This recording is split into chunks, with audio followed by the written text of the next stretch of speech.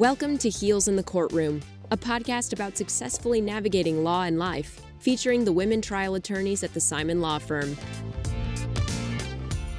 Hello, everyone, and welcome back to another episode of Heels in the Courtroom. I'm Erica Slater, and I'm joined today by Elizabeth McNulty, Megan Crow, Liz Lenevy, and Amy Gunn. And today we are talking about a topic that we sincerely hope most of you don't know about or have only been adjacent to. Getting sued, or lawyers having to sue lawyers for malpractice.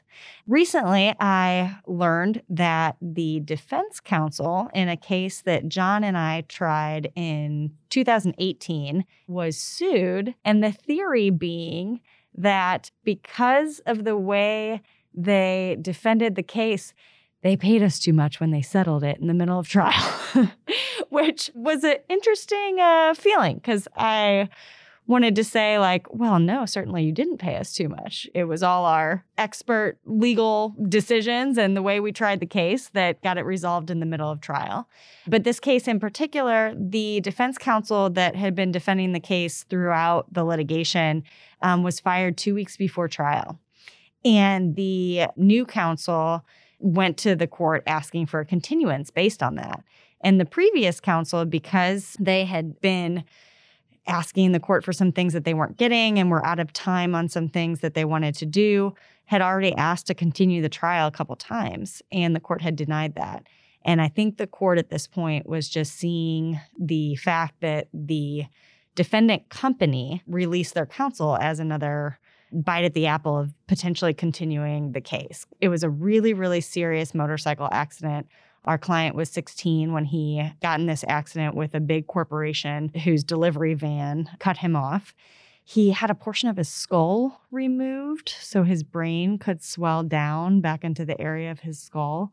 And then they replaced it 3 months later. I mean, it just, catastrophic injuries. A lot was at stake. And they didn't really have any medical expert testimony on the defense side. They asked for extra time several times to name medical experts, and they just didn't. But the point is that we resolved that case in the middle of our case in chief, right before our client went on, actually. Now, several years later, the defendant corporation who we were suing has sued that previous defense counsel.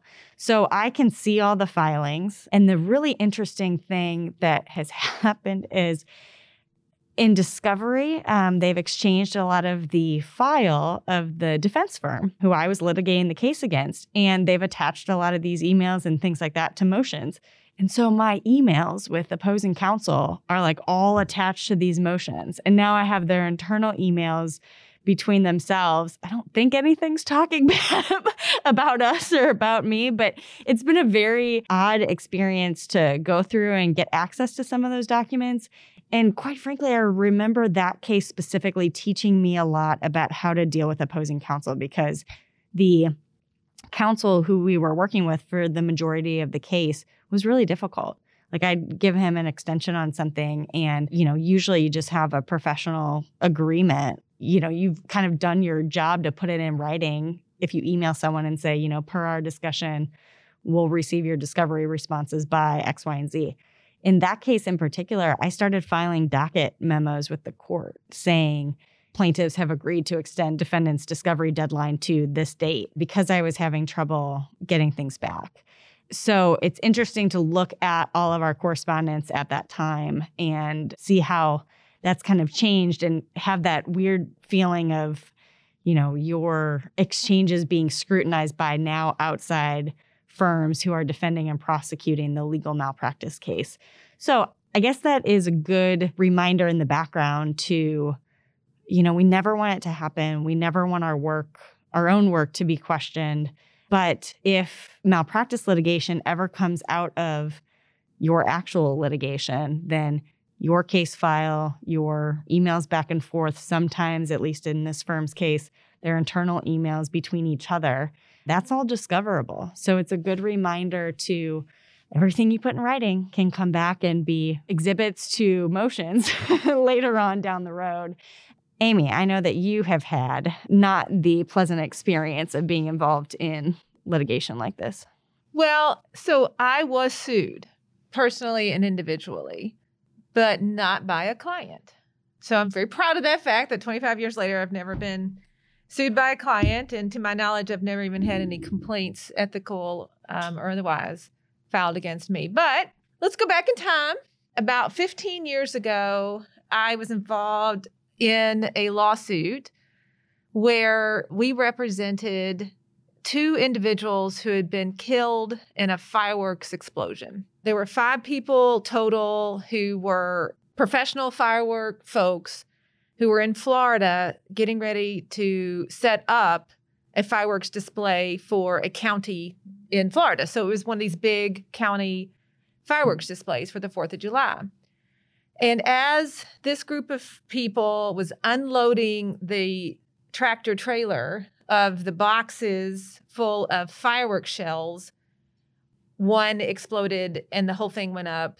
And my 2 clients, their sons were killed, their adult sons, as were a few other folks. I had 2 of the decedents. Another lawyer had someone else. Another lawyer had a decedent and someone who was injured. So there are basically 3 plaintiffs' attorneys for the 5 injured and deceased.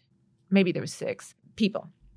So litigation pursues. We sued the distributor and the retailer of the fireworks, which was a Missouri corporation, which is kind of how we got involved, even though it happened in Florida. And based on our investigation, we also sued the manufacturer of what's known as an E-match or an electric match. So it used to be that there were long fuses to these fireworks that would get lit from a far distance and they would burn and shoot off the firework. More recently, it is all electronic. So from a control panel, the operator can push buttons, ignite the electric match, set off the black powder, and voila, you have fireworks display.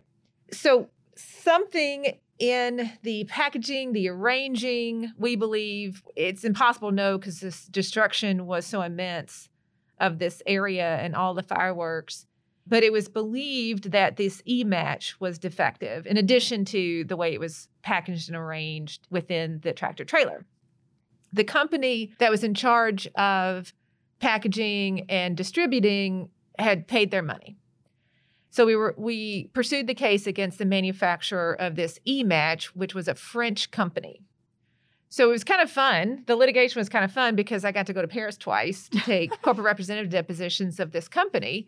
But about 6 months before trial, I had seen that another law firm in Louisiana had a verdict or a settlement of a fireworks case, and they had sued the same defendant, this French manufacturing company. So as is often the case with plaintiffs' works, we're usually very friendly with each other. You know, a rising tide lifts all boats. And to the extent that we're able to share information, we do. At least that's the policy of this firm. I contacted the lawyer who had advertised essentially this verdict or settlement, I can't remember which one it was, to see if he was interested in talking about the case. Because when someone calls me and says, can I talk about a similar case? To the extent that I'm able to, of course I do. So he invites us, the 3 plaintiffs' firms, to New Orleans to chat. And so I think, well, okay, he kind of makes it sound like we can talk about it, but it's better to do it in person. And I've got lots of documents that I can share, so just come on down. And I'm thinking, okay, well, that sounds like it could be helpful. So I confer with the other plaintiffs' firms. Everyone's on board. We go to New Orleans. And this lawyer says, I'll send my car to pick you up. So he sends a Volvo limo to pick us up. Just in case you can't tell, this is not a good memory for me. But the details, as is oftentimes in your life when you have traumatic things happen to you, you remember these crazy details. Sends a Volvo limo to pick us up. And there's 4 of us, 4 lawyers. We get in the limo. He's going to take us to this lawyer's office. The driver of the limo is up front, and he has his phone. The phone rings. I hear him pick up the phone, and the driver says, oh, okay, great. We're just passing exit 213. See you soon. I'm thinking that's interesting. And within, I don't know, a minute to 2 minutes, this red Ferrari comes charging up beside us. And I'm like, what is this all about?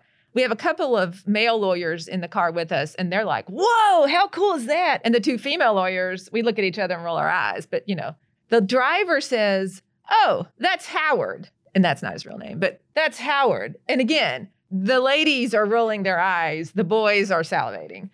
So he zooms past us and, parks his car in front of the office. We come in and we still wait 20 minutes. And I'm thinking, maybe it's just me, but I'm not really loving this scenario.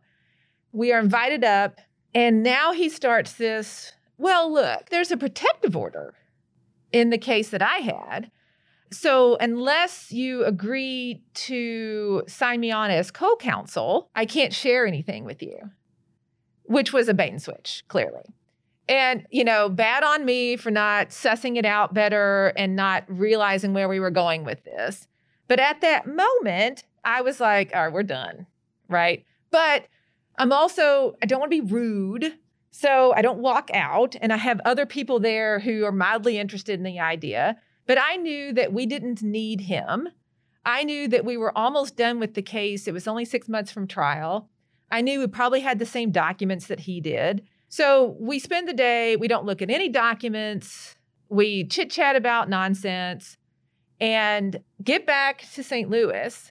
And within a month or two, I get a disc in the mail from Howard. And in the meantime, one of the 3 law firms has hired him on as co-counsel. So they have agreed to share their fee, and under the terms, I guess, of the protective order, it was okay to share those documents. Then I get the disc. And again, I'm kind of suspicious. Again, it feels a little bit like I'm being baited here. I do nothing with the disc. Fast forward, we finish discovery. It is December of 2007, a week before Christmas. I get sued, along with John Simon and the Simon Law Firm. I'm being sued by Howard and his firm, I guess, for interference with the business relationship or some kind of yes, that's it. Tortious thing. It's all based on this idea that he gave me documents and I have refused to share a fee. Now, mind you, there's no money. We haven't tried the case yet. The settlement with the distributor preceded this whole thing, but our case was set for trial in January of 2008. So he was just setting the stage for what he perceived to be a pretty good likelihood we were going to win. So I don't know, y'all, how anybody else would have handled it, but I probably handled it pretty poorly, which was to internalize the hell out of it, ruin my Christmas, continued to worry about it until we lost the case. And then continued to feel bad about it because I was so glad that at least I believed Howard was going to drop his lawsuit because there was nothing to get. 10% of 0 is 0. So at any rate, I will say what I learned from that experience is, I hate to say it, but don't trust anybody that you don't have a reason to trust. Don't give people the benefit of the doubt, which I've tempered that over the years. And it's not fair for one situation to guide you through the rest of your life. But I also learned that John Simon is one of the most loyal people on earth. And I love him for that, because the minute that he and I both got sued, there was never a doubt, at least not to my face, that this was BS and we were going to fight it. So the takeaway is surround yourself with people that you trust and that you are loyal to and they are loyal to you, because when the chips are down, that shit matters. The other thing, of course, is be careful who you do business with. I have said before, maybe on this podcast, that as the years have gone by in my practice, my walls have gone up and my defenses have gone up. And it's not in small part due to things like this that happen to you. But I also, at the time, had kind of convinced myself that when you play in the big leagues, the stakes are higher. I kind of comforted myself a little bit, like my goal is to play in the big leagues. And sometimes things like this are part of unfortunately, I think part of playing in the big leagues, because if this were a small case that wasn't worth fighting over, I never would have been sued by Howard. So that is my I got sued story. So, Amy, to continue with the baseball metaphors, did he drop his case against you or did you go up to bat? Well, he dropped it because there was nothing. I mean, I guess you could technically still argue that there was a tortious interference with a business relationship, but the damages were zero because we lost the case. We definitely would have gone to bat had we won the case. And I'm certain it would have taken an even higher emotional toll to have gone through that litigation, which also taught me a lot about what our clients go through. You're all nodding because you knew what I was getting ready to say. Yeah. It did teach me a lot. And not only our clients, but also the defendants. I got to tell you, we don't take lightly suing people because we know what it means. Whether it's firsthand or secondhand, we know what it means. Amy, thank you for sharing that story. I know that it's not exactly your favorite topic, but hey, you know, what have we always said? The worst days make great stories. Yes. Yes. This counts. Yes. And this is no exception. Anyone else ever had any experience working on legal malpractice cases? I'm happy to not have any other stories in this room of people getting sued, but I had a case that I worked on that was actually a legal malpractice case when I was at my old firm. So we were actually defending a legal malpractice action.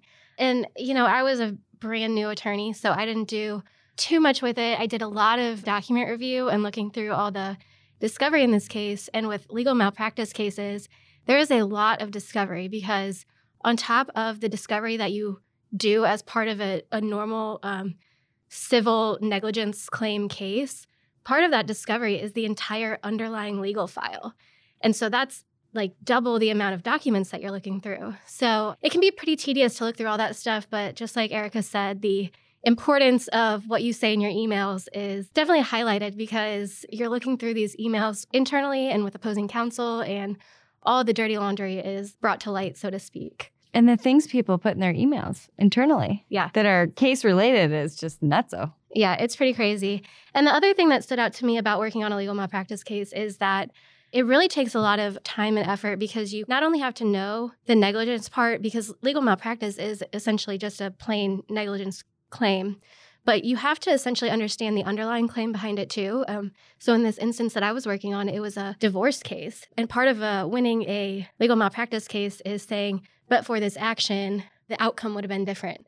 So we not only had to know the legal malpractice law, but also had to become basically a family law expert and realize, okay, if we were trying this case initially as a family law attorney, this is what we would have to do. This is how it would have to turn out.